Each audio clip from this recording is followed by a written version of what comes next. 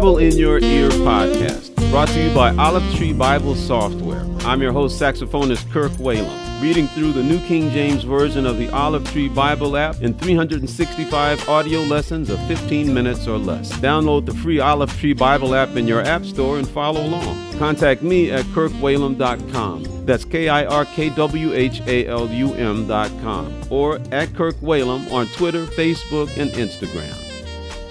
Today is May 31st. Let's read lesson number 151. 2 Samuel chapter 17 verses 1 through 29, John chapter 19 verses 23 through 42, Psalms chapter 119 verses 129 through 152, and Proverbs chapter 16 verses 12 and 13. 2 Samuel chapter 17. Moreover, Ahithophel said to Absalom, Now let me choose 12,000 men, and I will arise and pursue David tonight. I will come upon him while he is weary and weak, and make him afraid. And all the people who are with him will flee, and I will strike only the king. Then I will bring back all the people to you. When all return except the man whom you seek, all the people will be at peace. And the saying pleased Absalom and all the elders of Israel. Then Absalom said, Now call Hushai the Archite also, and let us hear what he says too. And when Hushai came to Absalom, Absalom spoke to him, saying, Ahithophel has spoken in this manner. Shall we do as he says? If not, speak up. So Hushai said to Absalom, The advice that Ahithophel has given is not good at this time. For, said Hushai, you know your father and his men, that they are mighty men, and they are engaged in their minds, like a bear robbed of her cubs in the field. And your father is a man of war, and will not camp with the people. Surely by now he is hidden in some pit, or in some other place. And it will be, when some of them are overthrown at the first, that whoever hears it will say, There is a slaughter among the people who follow Absalom. And even he who is valiant, whose heart is like the heart of a lion, will melt completely. For all Israel knows that your father is a mighty man, and those who are with him are valiant men. Therefore I advise that all Israel be fully gathered to you, from Dan to Beersheba, like the sand that is by the sea for multitude, and that you go to battle in person. So we will come upon him in some place where he may be found, and we will fall on him as the dew falls on the ground. And of him and all the men who are with him there shall not be left so much as one. Moreover, if he has withdrawn into a city, then all Israel shall bring ropes to that city, and we will pull it into the river, until there is not one small stone found there. So Absalom and all the men of Israel said, The advice of Hushai the Archite is better than the advice of Ahithophel. For the Lord had proposed to defeat the good advice of Ahithophel, to the intent that the Lord might bring disaster on Absalom.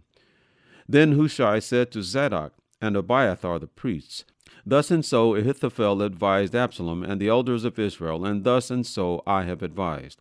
Now therefore send quickly and tell David, saying, Do not spend this night in the plains of the wilderness, but speedily cross over, lest the king and all the people who are with him be swallowed up. Now Jonathan and Ahimaaz stayed at Enrogel, for they dared not be seen coming into the city, so a female servant would come and tell them, and they would go and tell King David. Nevertheless, a lad saw them and told Absalom. But both of them went away quickly and came to a man's house in Bahurim, who had a well in his court, and they went down into it. Then the woman took and spread a covering over the well's mouth, and spread ground grain on it, and the thing was not known. And when Absalom's servants came to the woman at the house, they said, Where are Ahimaaz and Jonathan? So the woman said to them, They have gone over the water brook. And when they had searched and could not find them, they returned to Jerusalem. Now it came to pass, after they had departed, that they came up out of the well, and went and told King David, and said to David, Arise and cross over the water quickly, for thus has Ahithophel advised against you. So David and all the people who were with him arose and crossed over the Jordan. By morning light not one of them was left who had not gone over the Jordan. Now when Ahithophel saw that his advice was not followed, he saddled a donkey, and arose and went home to his house, to his city.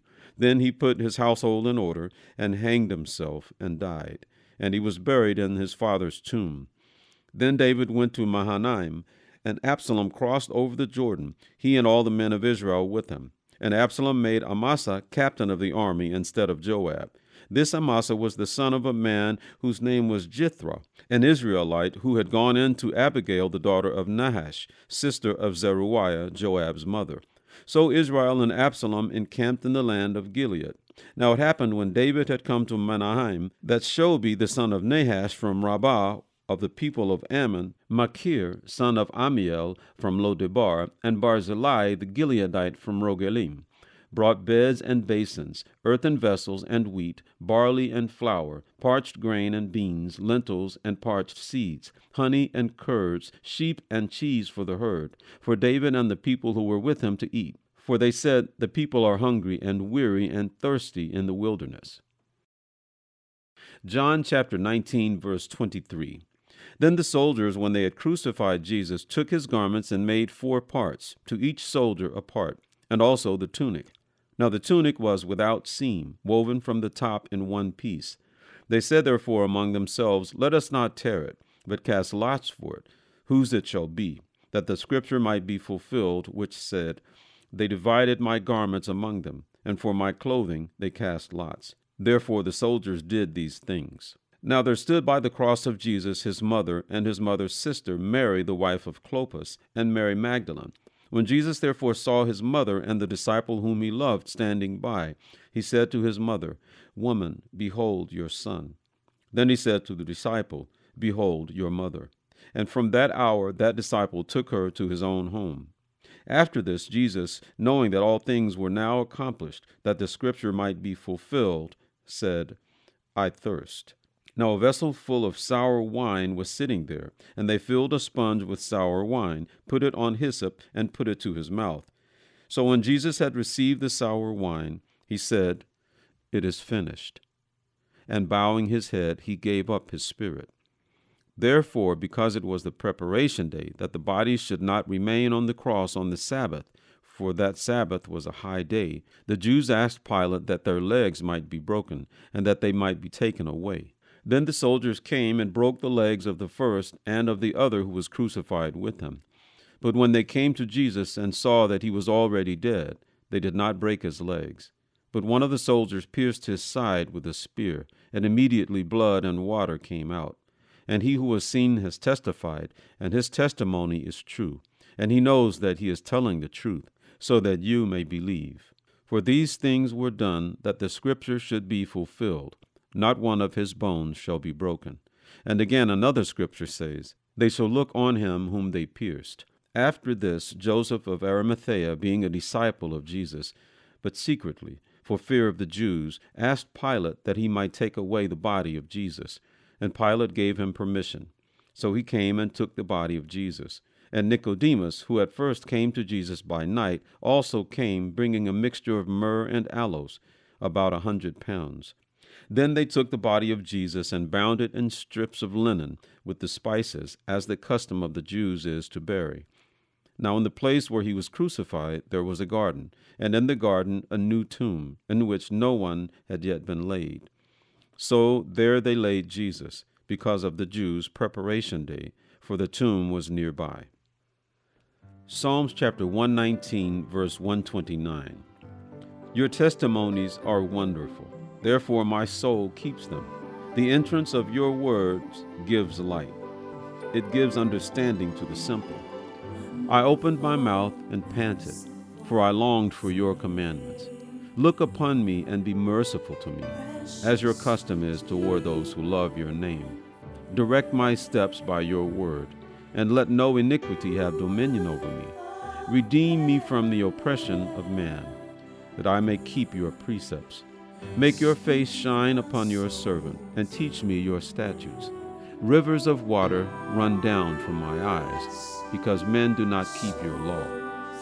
Righteous are you, O Lord, and upright are your judgments. Your testimonies which you have commanded are righteous and very faithful. My zeal has consumed me, because my enemies have forgotten your words. Your word is very pure, therefore your servant loves it. I am small and despised, yet I do not forget your precepts. Your righteousness is an everlasting righteousness, and your law is truth. Trouble and anguish have overtaken me, yet your commandments are my delights. The righteousness of your testimonies is everlasting. Give me understanding, and I shall live. I cry out with my whole heart. Hear me, O Lord. I will keep your statutes. I cry out to you. Save me, and I will keep your testimonies. I rise before the dawning of the morning and cry for help. I hope in your word. My eyes are awake through the night watches, that I may meditate on your word. Hear my voice according to your loving kindness, O Lord. Revive me according to your justice. They draw near who follow after wickedness. They are far from your law. You are near, O Lord, and all your commandments are true. Concerning your testimonies, I have known of old that you have founded them forever. Proverbs chapter 16, verse 12. It is an abomination for kings to commit wickedness, for a throne is established by righteousness. Righteous lips are the delight of kings, and they love him who speaks what is right. Thank you for listening to the Bible in Your Ear podcast. I'm Kirk Whalen. God bless you.